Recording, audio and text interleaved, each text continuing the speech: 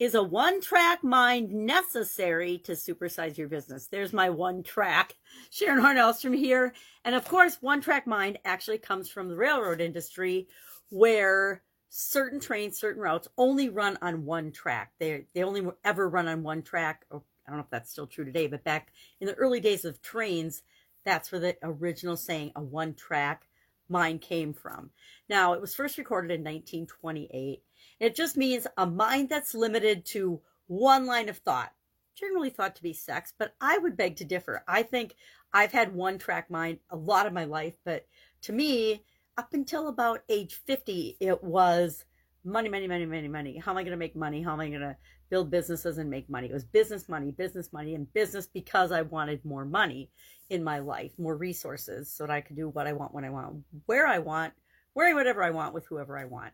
Now, a mind limited to one track of thought, one line of thought. I am curious today. Do you believe in order to create and build and supersize your business, you need to have a one track mind? Uh, I'll share my opinion in a minute, but I want to know, I really want to know what other people think, especially other business builders and other business owners. Do you think you have to have I think we need a singular focus. We need to know what business we're building. We need to have a clear picture of our end game. But when it comes to how we get there, we have to be flexible and open-minded. I find it fascinating. So often there's so much emphasis placed on create your business plan, follow your plan.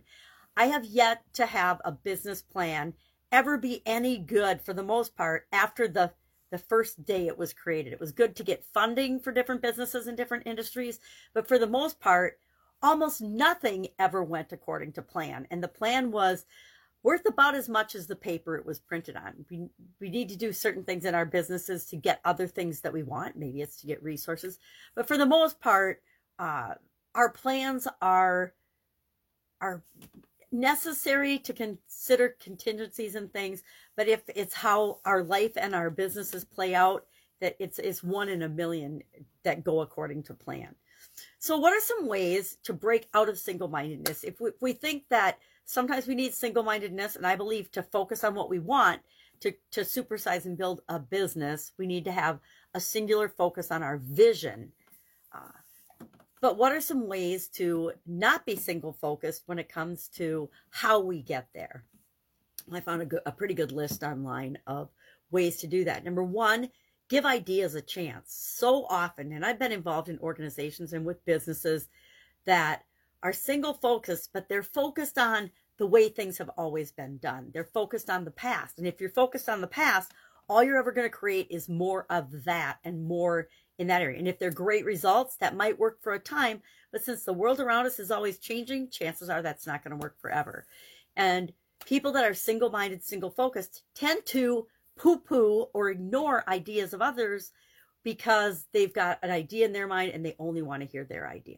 So give ideas a chance. Be open to other possibilities of creating the things that you want and getting to that end business that you're trying to create. Number two, let some things go. So often when we're building a business, we get sidetracked by it's called shiny object syndrome online. I never heard of it until I came to the online world as that. But it means we get distracted easily by all kinds of different things. Now in the offline world, I got distracted by things, but I didn't call them shiny objects. They were just new ways of doing things or things from different industries that I wanted to apply to the industry I was in.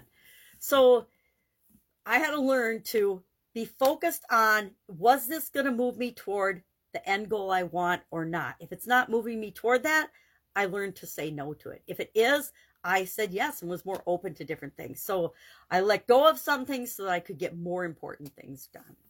Third, we need to spend some quiet time thinking and reflecting. I don't know how many times I've said, we got to think for ourselves in the last 2 years, but I know I've said it a lot, almost every day, at least once, to myself and to other people. When I'm observing something or when somebody's relaying something to me, it pops into my mind when I feel like somebody's just regurgitating something they've heard versus they've maybe heard something, thought about it, and then formed their own informed way of looking at it. So we need to have quiet time to reflect and make sure the things that we're doing are moving us toward what we want. Fourth, we need to challenge ourselves. People that are single-minded tend to stay in their lane and never challenge themselves to go outside that lane. It's like somebody that drives in the fast lane. If you're from Minnesota or Louisiana, you know exactly what I'm talking about. People in certain states always drive in the left lane, even if they're going slow.